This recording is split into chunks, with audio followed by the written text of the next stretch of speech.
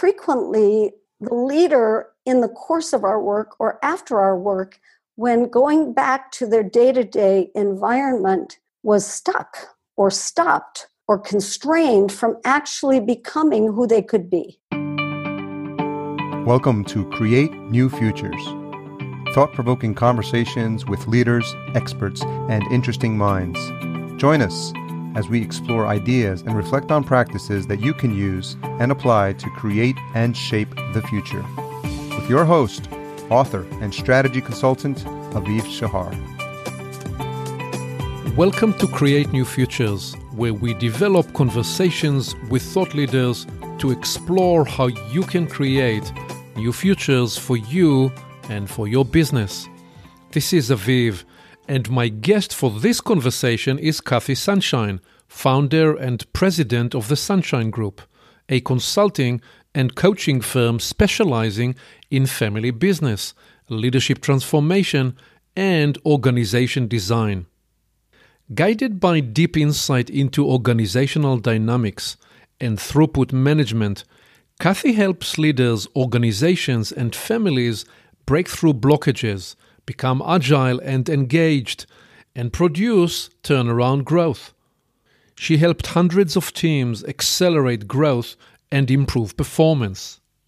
In this conversation, we explore why service structure works, how it changes problem solving, and how an organization can solve complexity by producing an alignment that creates flow.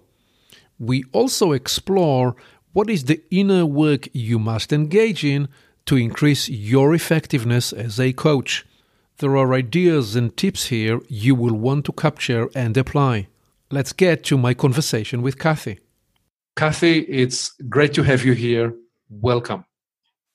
Aviv, thank you so much for including me and inviting me. And I'm pleased that you didn't say that I was 104 years old in that introduction. Thank you. Thanks for having me. Right. And just for clarity, you're not actually 104, no. Even though by experience and professional experience, perhaps you qualify for that professional age. Oh, well, would that I had that wisdom, but I appreciate it. Now, I've been consulting now 40 years, which I think is a good number in and of itself. So let me begin first and ask you, what are you working on at this time? Right now, I'm completing my first book. I'm hoping to have it published by December. And the book really showcases and brings to the public my thinking on throughput and organization design called the service structure and how the two link together. You know, the environment is dramatically changed over the past 5 years, 10 years, certainly 40 years. Acceleration of change is stymieing most of us, and complexity is everywhere. So it occurred to me that it's not enough for me to simply work client to client one at a time, but I've seen a convergence of thinking in my own way, my own application of thinking, and that's what made it more urgent for me to finish the book. Great. Well, first, congratulations. Thank you. For this work, and I get it that you're very close to the finish line, correct? Correct. Well, it began 7 years ago, so now it's finally time to take it out. Great. So let's get back to some of the ideas in the book in a minute. What I'd like to first do is thread a little back and ask you, how did you get into coaching and consulting in the first place? And then come back through your various professional experiences into those key ideas that you frame and articulate in the book. So what do you trace your coaching and consulting experience to? What is the beginning point? You know, I think like most of us, it evolves. It isn't something I pointed to and said 40 years ago, I'm going to be a consultant. But I think it comes back to this theme where I'm just insatiably curious. From early childhood, I remember how curious I've had this impulse to try and understand how something works and how it fits together. I remember as a 9-year-old going to my new school in 3rd grade, which is sort of a tricky year because you want to have friends. And I remember sitting on the sidelines of the play area during recess and deciding that I'm just going to study how this thing works. So maybe I can make friends. And I remember watching what she did and what he did and what they did and just watching how this whole system worked together to try and frankly figure out how to fit in. So that desire, curiosity, observation, now we would think of as systems thinking. How does a system operate? But at the time, it was just me wanting to figure out how to make friends. But that hasn't left me, and it probably has been there as part of my life for a long, long time. I'm curious, and I'm a bit of a sleuth.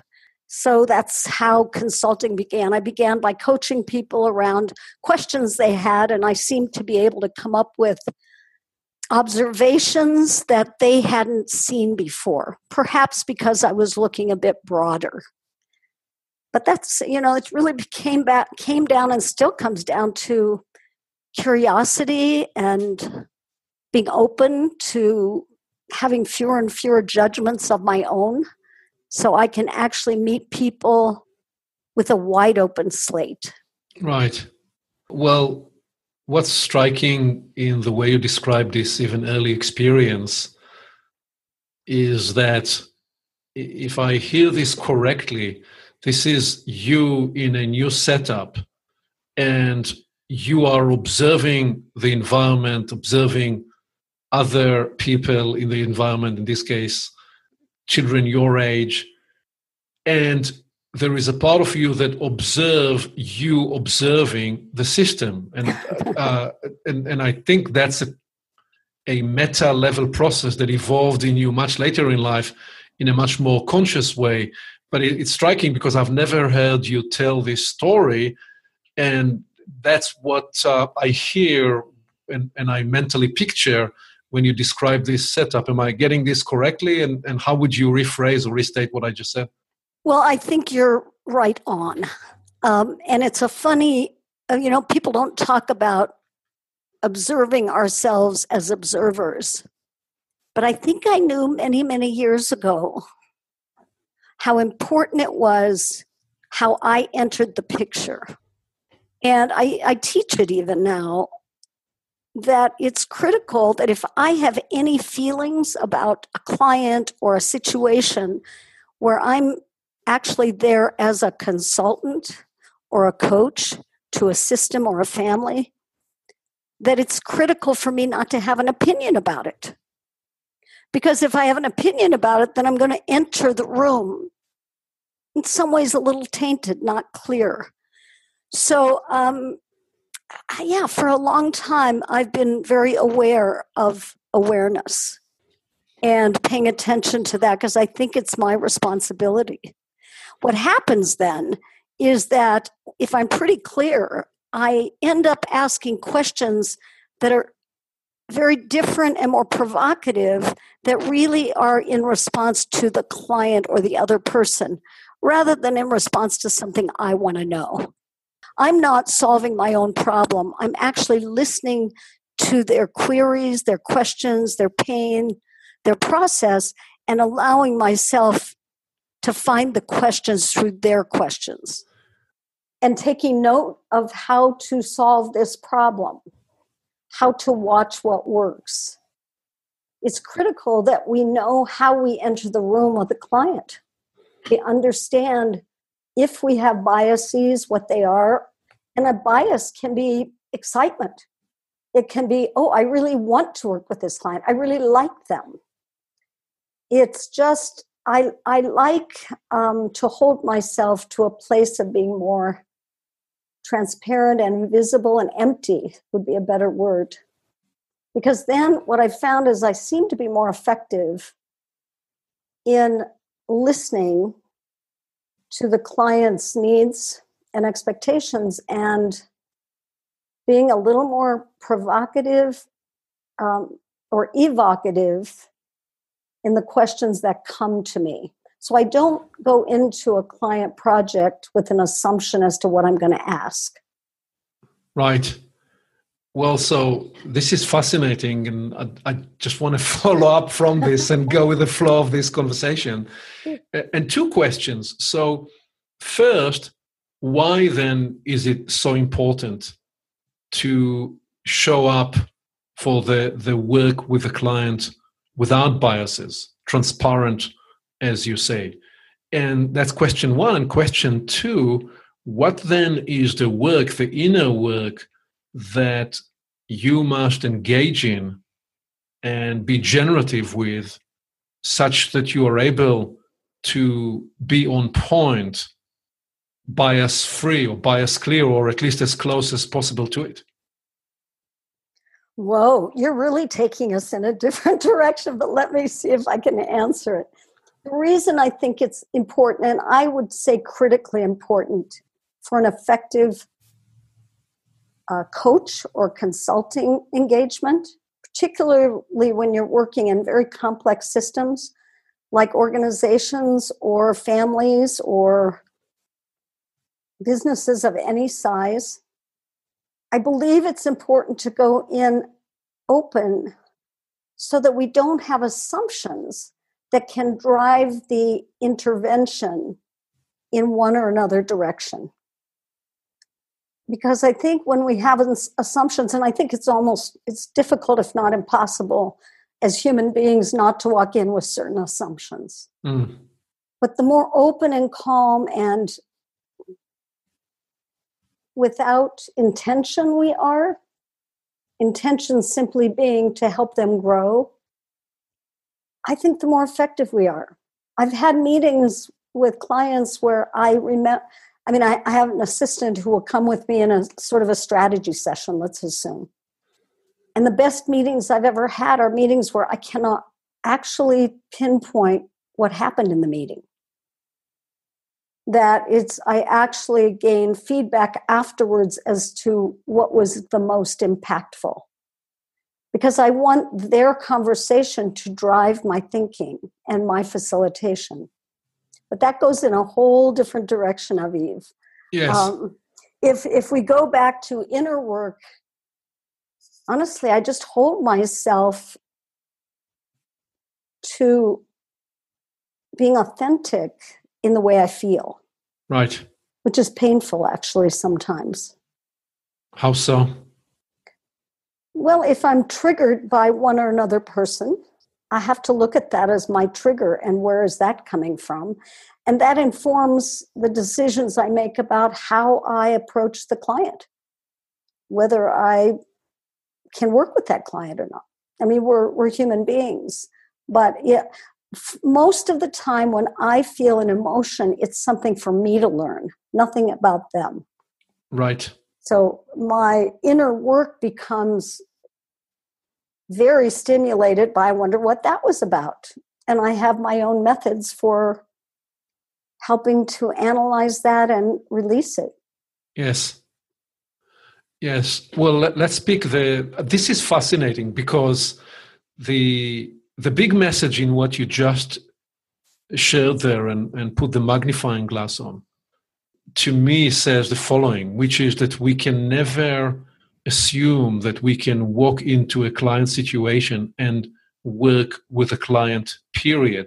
We are always, always, always also working inside ourselves such that we are a better tool, as accurate, as in the moment, a vessel that facilitate and enable the best outcomes for the client. We cannot assume that we will work on the client, period, without concurrently working on ourselves to bring ourselves to the point as the best instrument that we can be. Absolutely. And I think the instrument, and this is actually a bit of a segue into the way I think the instrument has to be able to be a channel of sorts for information, for facilitation and for clarity for the client. And if we're clogged up, if we have constraints, if we have opinions, if we have expectations, if we have needs, we will taint it. I think the greatest compliment I ever had from a client, a woman named Laura, and this was probably 30 years ago, was that she thought that in the work I did, I was like a seamless mirror. And boy, I just loved that compliment, because I was taken visually to that picture of the mirrors, those funny mirrors in the circus that are bent. Yes. And how when you look at it, what comes back is a fat bottom and a skinny top or a strange looking head. And that she would have said that I was a seamless mirror, to me, was a magnificent tribute to the work that I did in that case with her. And it's a standard I like to hold myself to. So you said two different things there. In one part of you used the term a channel that filters insights and know-how and intelligence about the system you're in. And in the other part, you are a mirror, right? There is no cognitive dissonance or contradiction, though these are two different metaphors. They both work concurrently and highlight a different aspect of the work, correct? It's true. It's true. It was two very different metaphors, but I'm saying the same thing. Yes. So let's try to pick then the thread from early awareness. What is the entry that you make into coaching and consulting, and how do you, at what point do you tell yourself, yeah, I am a coach, I am a consultant, that's the work I'm doing? At what point it becomes a professional arena that you focus on? Not sure I'm answering your question, but I'm drawn to go back to this book that I'm writing and the work that I've done, and the concept of throughput and structure and why structure is important. Because I actually believe, so think about the mirror. The mirror is a hard structure, but it facilitates a reflection, a smoothness, ideally, accurately, particularly if it's seamless. But what I've seen with the thousands of people that I've coached, here's what would happen. If I were extremely effective in coaching a business leader, the leader would feel more empowered, more clear, a sense of self, higher sense of self and stability. And they, in turn, were then able to contribute back to their organizations in much more humble but effective ways. And I learned, because I like solving problems, that frequently the leader in the course of our work or after our work, when going back to their day-to-day environment, was stuck or stopped or constrained from actually becoming who they could be. And it was painful, actually. One of my pet peeves is creating dependency with a client, and I want them to be able to go succeed. And I kept experiencing, and I started watching myself hold back from the work I was doing with an individual until I understood their organization, because I didn't want them all dressed up with nowhere to go. I learned that they could actually finish our work feeling stronger and more effective and more powerful, and then actually become depressed, which did happen, after they returned to work, finding that the environment, the container that they were operating in, was actually restricting them. So I set about, because I'm like this sleuth, to sort of create a new design for business. But one that was able to grow with the leader, and where the leader could actually help impact the growth of the company. The the book that I have now sort of is in response to the world we live in now. I mean, the environment has so dramatically changed. The complexity, the acceleration of change. And because I'm a management consultant and I've done years and years of strategic business planning, have certainly used management theory from 30 years ago very effectively. But I believe that the management thinking that we have developed very effectively and very efficiently to today is no longer relevant. That we've actually think in vertical terms, if I can use that, meaning efficiency, effectiveness, rather than in horizontal terms, which have to do with a framework that is not static but dynamic, so that the system of the organization isn't as inflamed or stuck, but enables leaders to actually perform. Right. And, for the past 20 years, I've been developed and used this service structure, and I'm scratching my head saying, gee, how come this thing keeps working? And it keeps working. It works because the way that the service structure operates is that it's really channeling the behavior of people inside a company to the customer. And it changes entirely the problem-solving methods we've used in the past. So when I'm talking about channeling or providing movement, or it's really a reframing of the way we think about how to design organizations so they flow.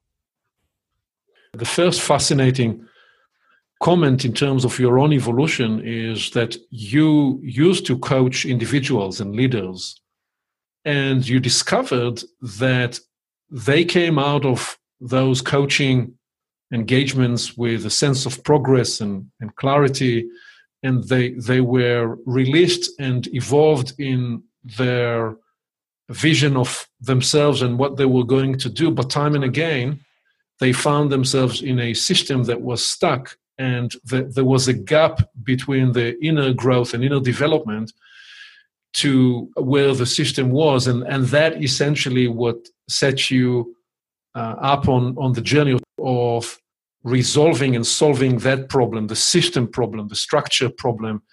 And what's fascinating just about that part is it was an organic evolutionary process for you that then brought you to, okay, so how do I help companies, families, family business solve their problems, and solve the problems in a way that's sustainable and in a way that could then heal itself, remedy itself over a period of time. You wanted to give them a set of tools that they will become sufficient in their own self-healing and self-direction in their strategy and business success. Right. I'll add one more piece. At the same time, I was consulting with organizations. So I wasn't just coaching. I've been doing strategic business planning and consulting work at the same time, concurrently with any coaching, sometimes within, sometimes without. But I've always been working within an organizational system as well.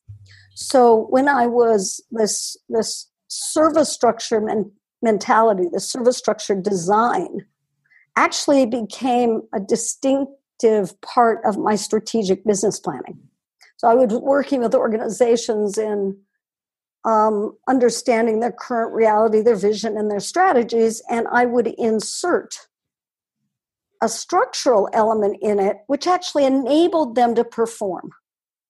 There are many books today telling us what we need to do to deal with the complexity, to deal with change, to deal with this flat global technological environment. But what service structure does is actually teaches an organization how to do it. It's actually a very pragmatic and practical way of designing themselves so they actually can implement the strategies, execute on them.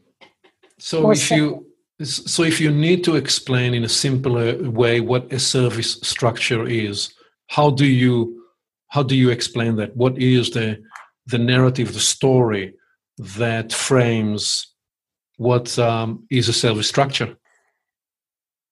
The service structure is actually, it does not take the place of an organization structure. It's important to know. But the service structure stands on 3 pillars. And the first one is relevance, because, so if I'm simply describing the service structure, it's a construct that aligns all of the internal departments of a company to the external customer, but in an integrated way. So the 3 pillars are relevance, alignment, and buoyancy.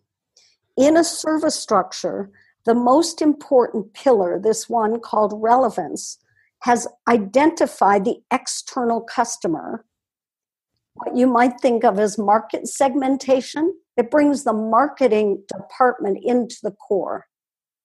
Because in a service structure environment, you're actually tethered or anchored to the outside, not the inside. Mm-hmm.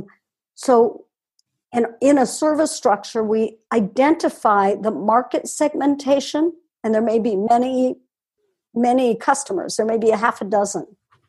But we segment it based on their expectations of the company.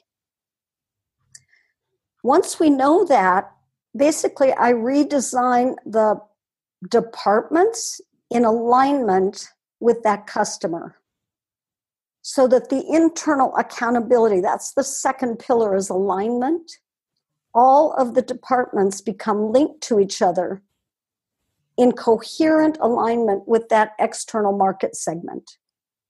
And then buoyancy is how quickly it can respond to that customer's at the speed of need. So the service structure becomes a horizontal environment, ideally with fewest constraints, linking the external customer needs with the actual implementation or execution on the inside. It changes the departmental accountabilities so that departments are accountable to a single customer, either on the inside or the outside. So the service structure is a cohesive design that reorients the functions of a company to the external customer. So it sounds like there is the design and alignment phase of the work, and then there is the implementation where there is a whole new muscle memory that the entire system, the entire organization need to learn to embrace and bring to life. The critical component of shifting that culture, because you're right, we're building a new muscle memory, and actually we're changing the culture of an organization. And I've done this with very large organizations and very small ones. But in the course of doing it, the leadership commitment to this way of thinking, because it becomes more servant leadership-like, becomes key. And the reinforcement of that changes the behaviors sufficiently, but comfortably. People think, they get scared of restructuring. In a service structure environment, it's so logical that the muscle memory almost goes back to knowing this is the right way to do it anyway. Mm-hmm. I actually think we're very conflicted today, the way we've designed our organizations. I mean, old management theory has taught us to problem solve well, but we're solving to more minute problems. We're solving to symptoms rather than to the entire construct or system that's required to move fast enough in this environment. Can you add to this picture you're painting your usage of the idea of throughput management and flow? How do they play a part in this design?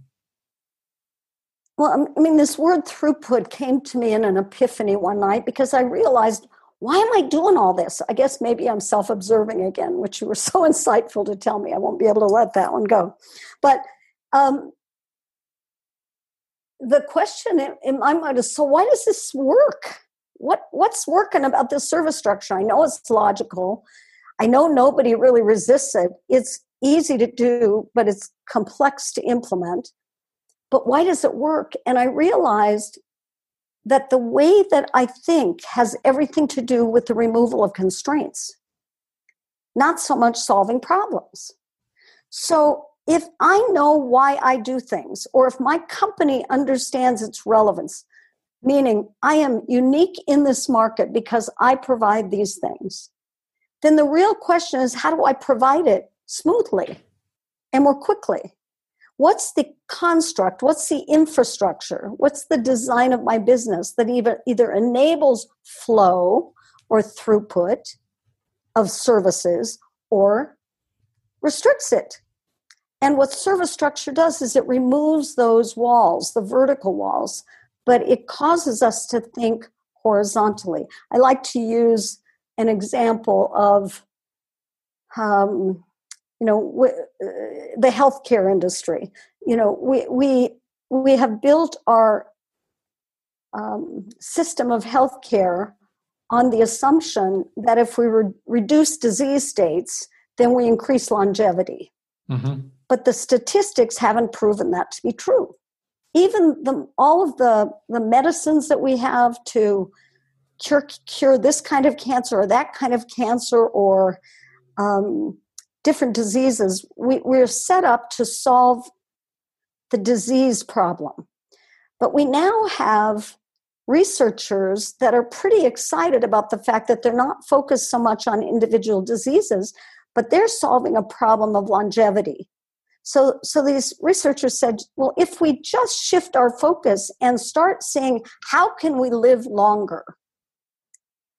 They began to realize that there are ways in which we can focus on longevity, which is, I call that horizontal problem solving.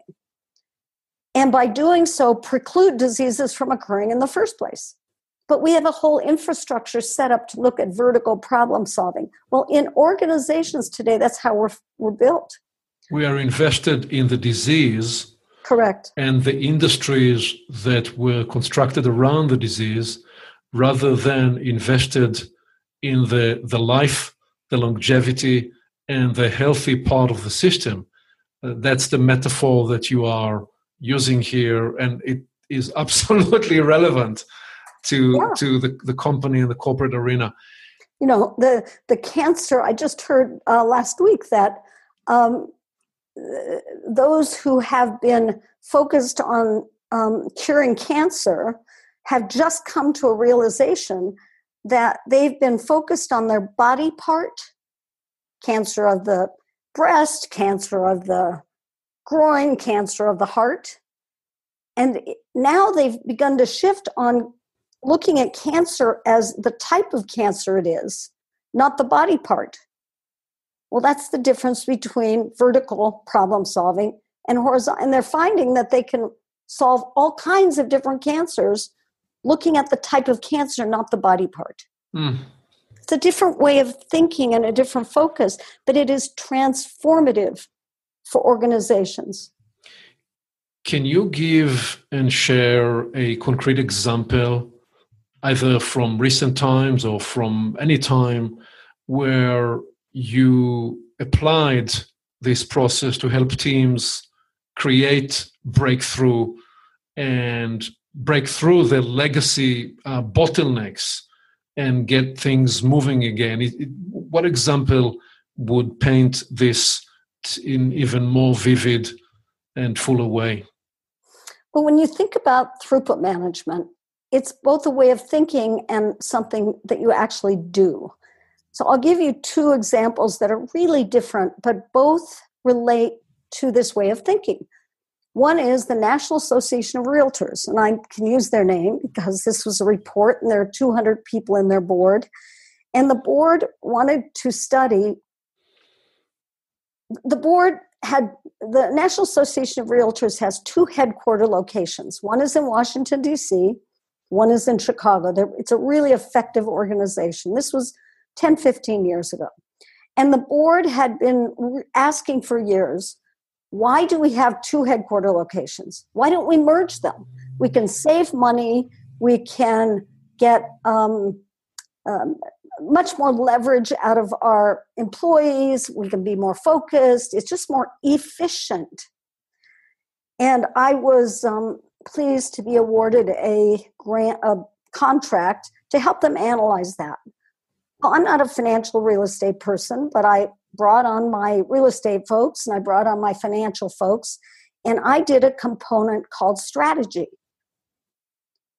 So what we discovered, which wasn't a surprise, is we'd get more economies of scale by merging the physical locations. And we looked at, should we sell Chicago or sell Washington, D.C. to get these economies of scale? So we discovered that financial and real estate question. We looked at the employee base, and would it be less expensive to have employees in Chicago or Washington? So we did that human resource study. When it came to strategy, I asked a different question, and that was, what do you do for a living? Who do you serve? Who is your primary customer? And in doing so, we were able to tease out the critical importance of having 2 locations. Because in Washington, D.C., they provide lobbying and expertise for the homeowner, whether you're a realtor or not. Their primary customer is those of us who own homes, are those of us, the primary customer. From a Chicago standpoint, their primary customer is the realtor. They provide testing and evaluation and sanctioning and resources for them. 2 entirely different customers. Were we to merge those locations because of real estate and financial considerations, it probably would have slowed down the effectiveness and growth. In fact, I would probably guarantee it would, of the National Association of Realtors. So they were insightful enough to not only see that, but choose to keep the locations where they are. That's a service structure discussion. Now, if I shift to another company that was draining money, a technology company, they've been losing money for years. They brought in a new CEO who brought me in. We did strategic work, and I really initiated a service structure. This is a company that had fiefdoms. The field didn't get along with corporate. The leaders had been compartmentalized, and the functions were really very possessive, internal. And within a 9-month period using service structure, it entirely shifted the way of thinking to an external anchor. The company grew 1,300% in, I think, 3 years, and turned themselves into award-winning national technology company in a very short period of time, all because of service. But that's the power of thinking in an entirely different way. All because this process, the new way of thinking, the new way of working, the new alignment, in essence, helped those systems free up and release the creative and productive capacities. One of the things that I find increasingly that I say to teams is that I get to sit with very smart people around the table in some of the most admired companies in the world. And more often than not, perhaps in 70 or 80% of those situations, I find the teams are only using or applying perhaps 40, perhaps 50% of the productive and creative capacity. So much in the system is stuck. It begins with how they structure the conversations or how they don't even listen to each other in a very effective way. That's why in the work that I do to help teams create a new future for themselves as an organization and as a business, it begins with the structure of the conversation. What you're painting is that it has to include and encompass the entirety of the structure and the organizational design and structure such that there is flow, such that there is throughput, all anchored on the relevance and the purpose of why this organization or company is in place in the first place. Absolutely. You know, when I talk about structure, Aviv, I talk about how we think and what we do. And what you're talking about is when we have conversations, they are outputs of how we think. And I think structure is just critical. I mean, I think about these pillars, if you will, but I really believe, I think we have terrific leaders. I work like you do with wonderful, skilled, bright, insightful leaders. And it's such a joy to be able to, I don't think we need a lot of leadership training, at least not in the organizations I'm working in. But I notice, what is it that is so difficult for them to execute and perform? And over again, I go back to structure and how the container exists to enable them to keep growing. Right now, there are problems that this solves. One of which is old management theory is old and it's vertical. But the other is that we live in such a complex environment and how human beings deal with this complexity is important. Because one of the problems this solves is, with all the complexity, people get paralyzed. And they end up, because they're afraid they can't sort of make their way through the complexity, the change, they actually begin to solve smaller and smaller problems, like Yes. we were saying. The brain takes us to sort of deconstruct so we can get a handle on it, and we feel like we're more in control. And they try to deconstruct it, and they get paralyzed and exhausted. I mean, you ask people in any reasonable sized company, they'll tell you they're tired. Yes. And I believe it's because they're ending up what I call polishing an exquisite maze. They're in their little place solving the problems they've been taught to solve, but really pressured by this complexity. And in deconstructing themselves, they become more introspective. I think you mentioned this earlier, and self-serving. And so they're not even looking at their integration of these departments. So both the system as a whole and the units in the system get separated from the reason they exist, from that customer. So the way you help them address complexity is through integration. Well, it's through re-anchoring on purpose, which is Right. that customer outside of themselves. It's such a paradox, because the customer is the one changing. The external environment is the scary part. And what I'm saying is, we actually have to connect more with that scary part to get our stability. People are looking to become more stable internally. And it's impossible. It actually makes us more stuck. How fascinating. It's almost as though we need to work against the reflex, the instinct of wanting to stabilize and focus inwardly. So one of the first things that you have to do is you have to give them new language, because even when you say structure, Right. and you talk about how important structure is, you mean something very different than that slide with boxes that define the organizational structure. You're talking about something very different, and you have to re-educate people about what you mean when you say structure, and essentially begin by giving them new language. I think you're right. And in fact, in the book, I really have to begin with defining what I mean. That that structure is more a construct, but to use the word framework softens it. Mm-hmm. And so, we're looking at, can structure establish the through line that enables people to see through the complexity? Because structure is seen as static. And we want to move structure to something that is now dynamic and reflexive and responsive. And that is absolutely a paradox. And it's brand new management thinking. It's very different.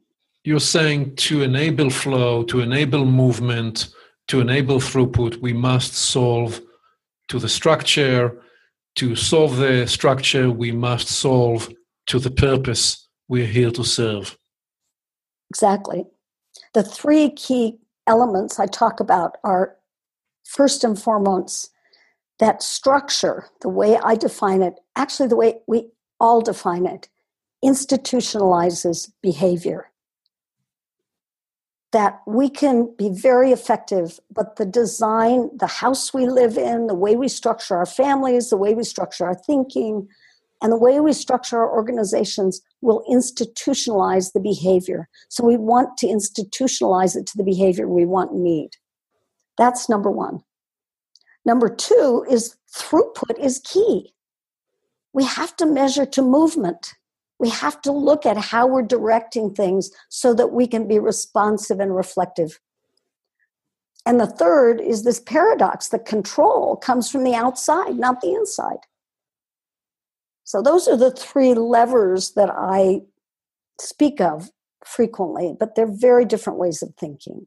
I know that another big part of the way your practice evolved through the years is that you found yourself often working with family business, and that this was and has been and still is a rich and fertile space to practice these ideas and to apply them, because family dynamics and family businesses sometimes make for an even more deliciously complex setup. But can you talk to this in either a general sense, or is there an example, a case in point that you can talk to that, because not everybody listening to this directly have the kind of experience that you have with family business. How would you describe that part of the work? Families are complex entities because we all have them. We know that. So the family in and of itself. But if I just look at a family unit, we can also ask the question, who do you serve? When we take a family that also has a business, or what we frequently call an enterprise, because it could be that a family doesn't actually own an operating company, but some family members may be partners in a real estate venture, in different ventures. So there are frequently families that are engaged in other activities without all family members, not for the sake of the family. And then we overlay that with the complexity of ownership. Some families own, some families don't. And in the work of family business, it's also very important to see both the three entities, the identities of people separate, and then as they overlap. So again, we're still operating based on the importance of movement or growth. So for a family, frequently the challenge is make sure that that our conflicts don't split us apart. We want to be able to build a stable platform for this generation and the next and the next. And in that case, the customer, if you will, becomes the next generation. And the structure becomes the platform of who is this family, what are its values, and how does it want to operate for the goodness of the future and growth of the family. So there are questions to be asked just of the family system. Mm-hmm. Frequently, when I'm called on to do work with a family, it's not always, but frequently there's some conflict, or there's some split, or there's some dilemma that they're facing around ownership or succession.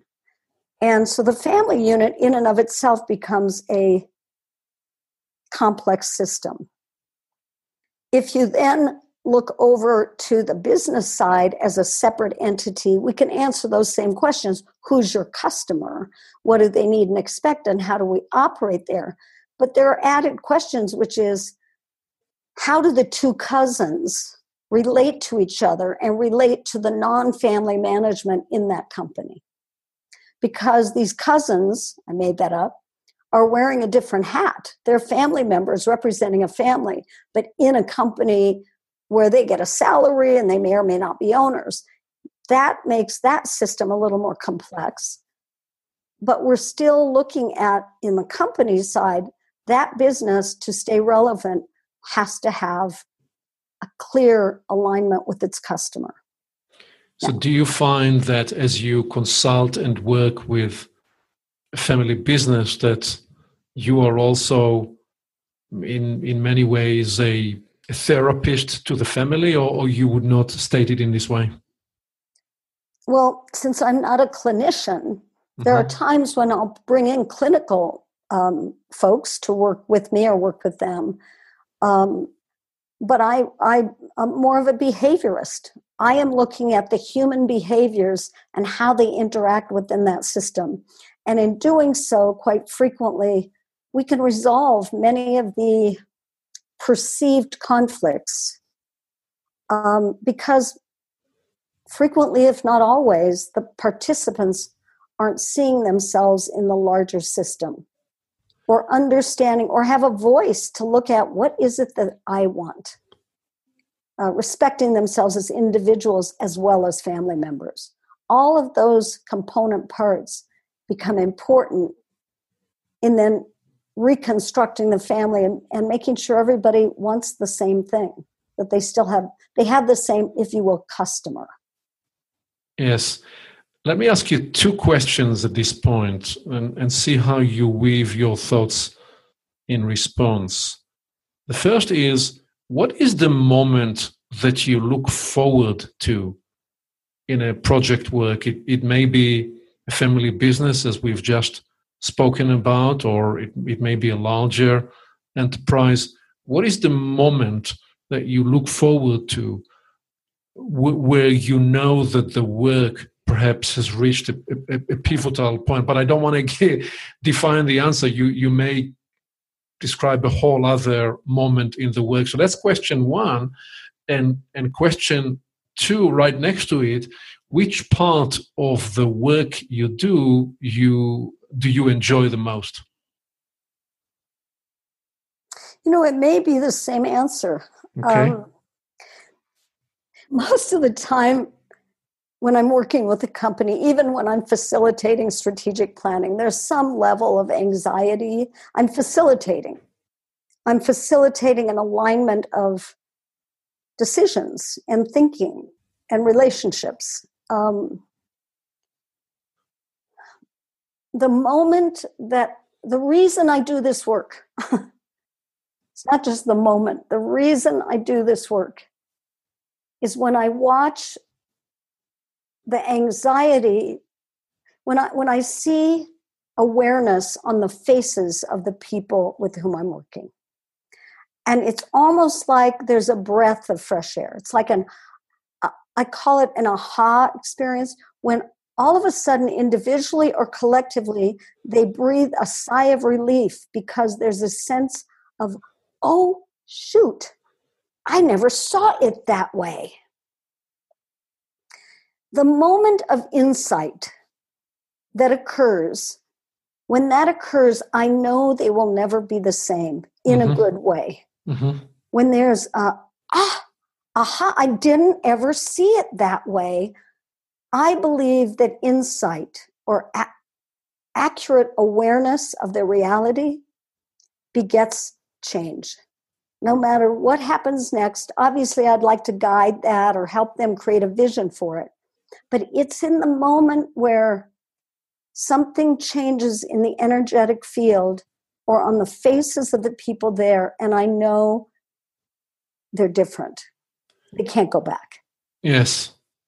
That I love. And that's what I enjoy the most. I think that's why I do what I do, is I'm pretty good at working in complex complex environments and identifying ways through it for a group of people so they feel less anxious and they can move. This is about movement, throughput. It's about constraints that are in people's minds, in their hearts, in their experiences, but also in the way they've designed their world.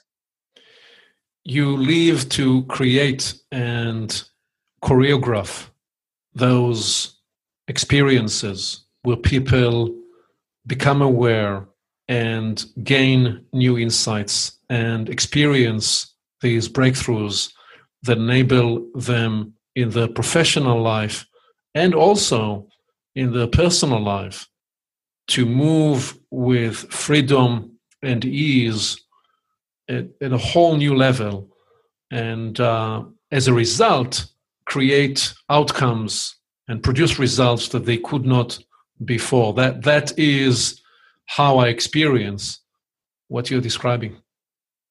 It's exactly how I feel.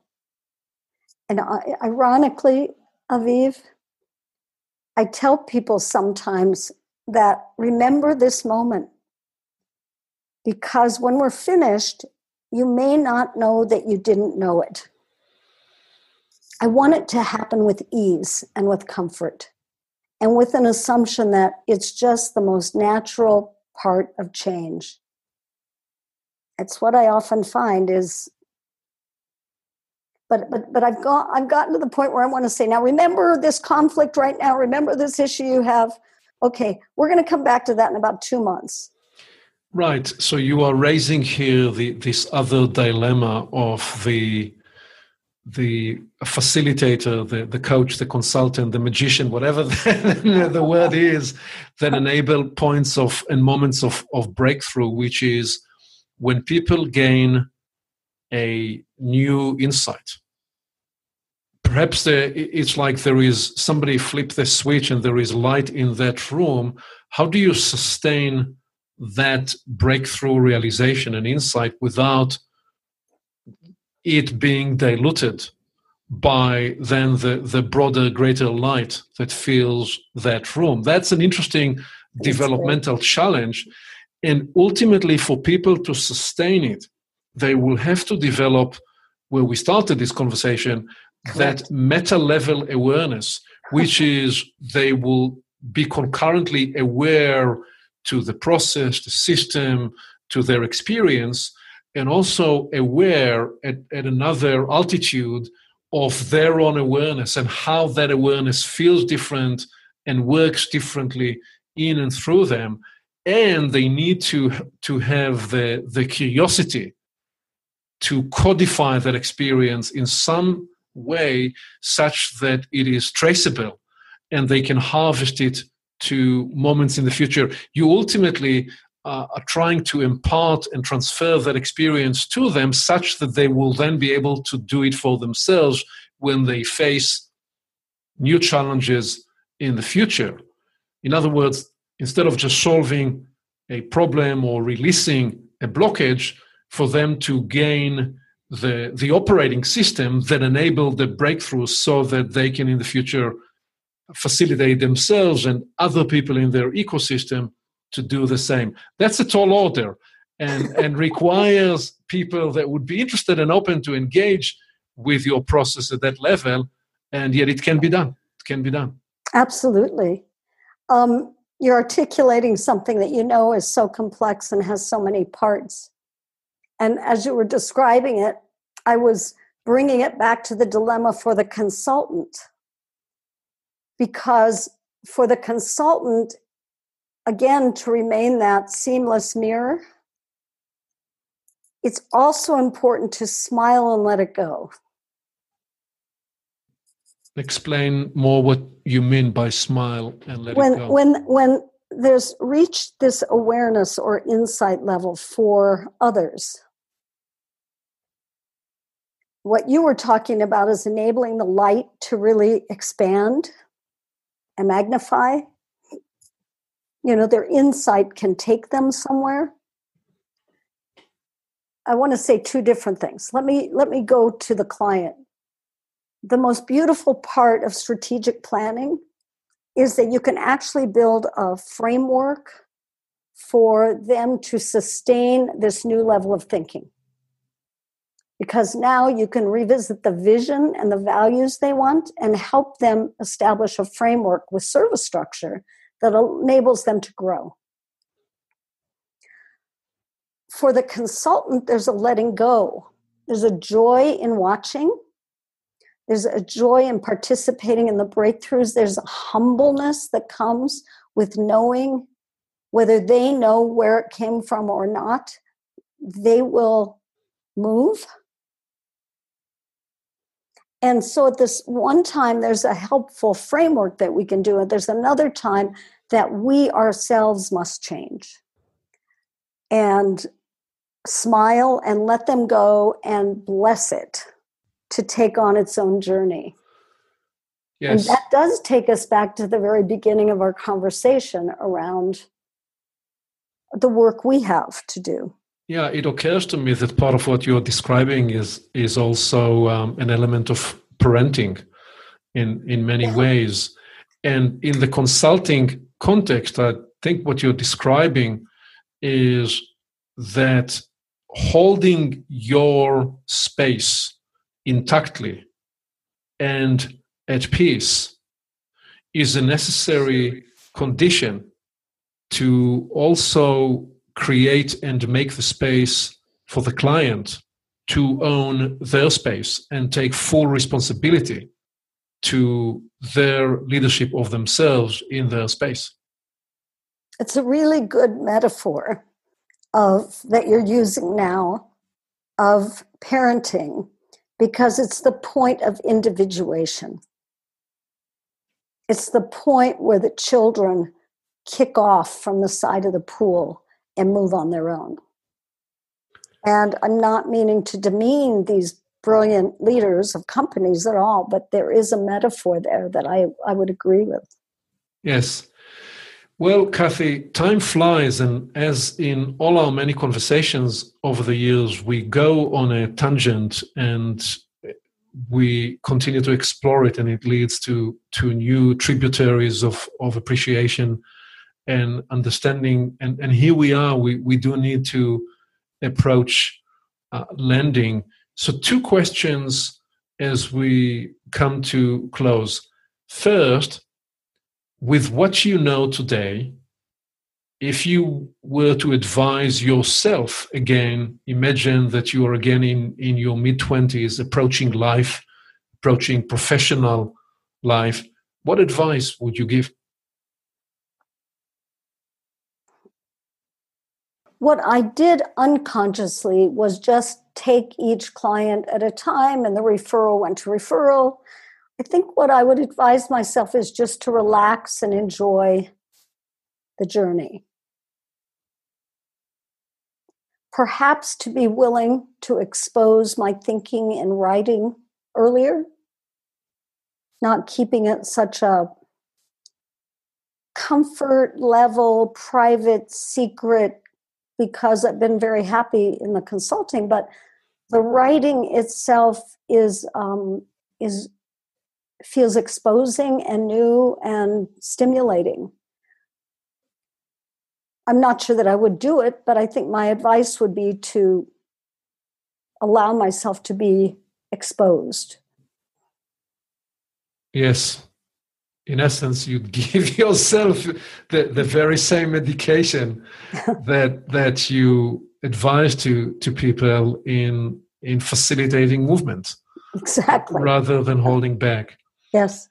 So with this and with this rich exploration, as we bring this to lending, what parting wisdom would you offer to people listening to create new futures? First of all, thank you, Aviv, for the opportunity. It was a fun, relaxing conversation, and it did take us on our usual tangents, which I guess shouldn't surprise me.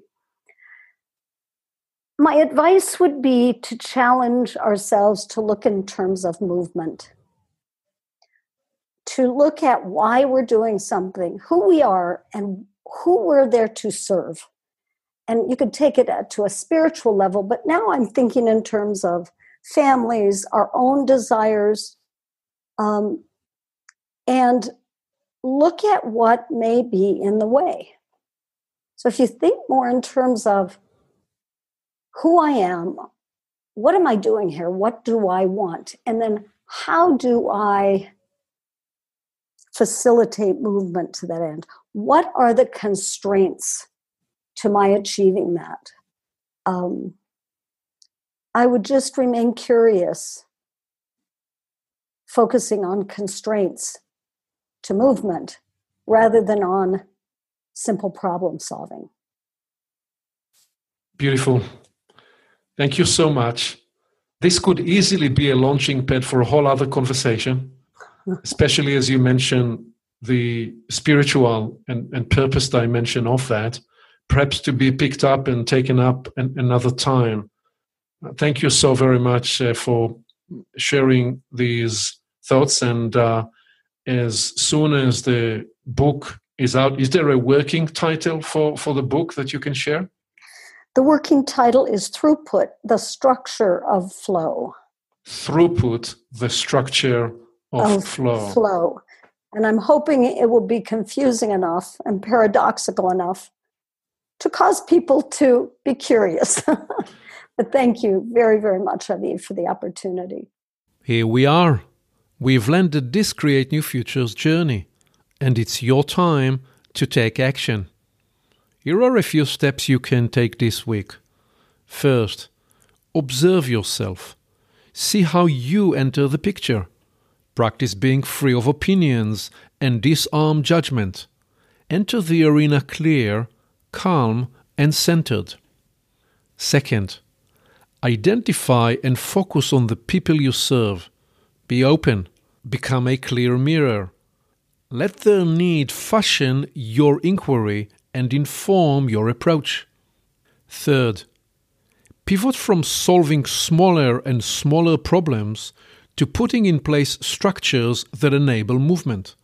Discover your higher sense of self not in your diplomas, titles, and/or medals, but in what you make possible and how you facilitate flow.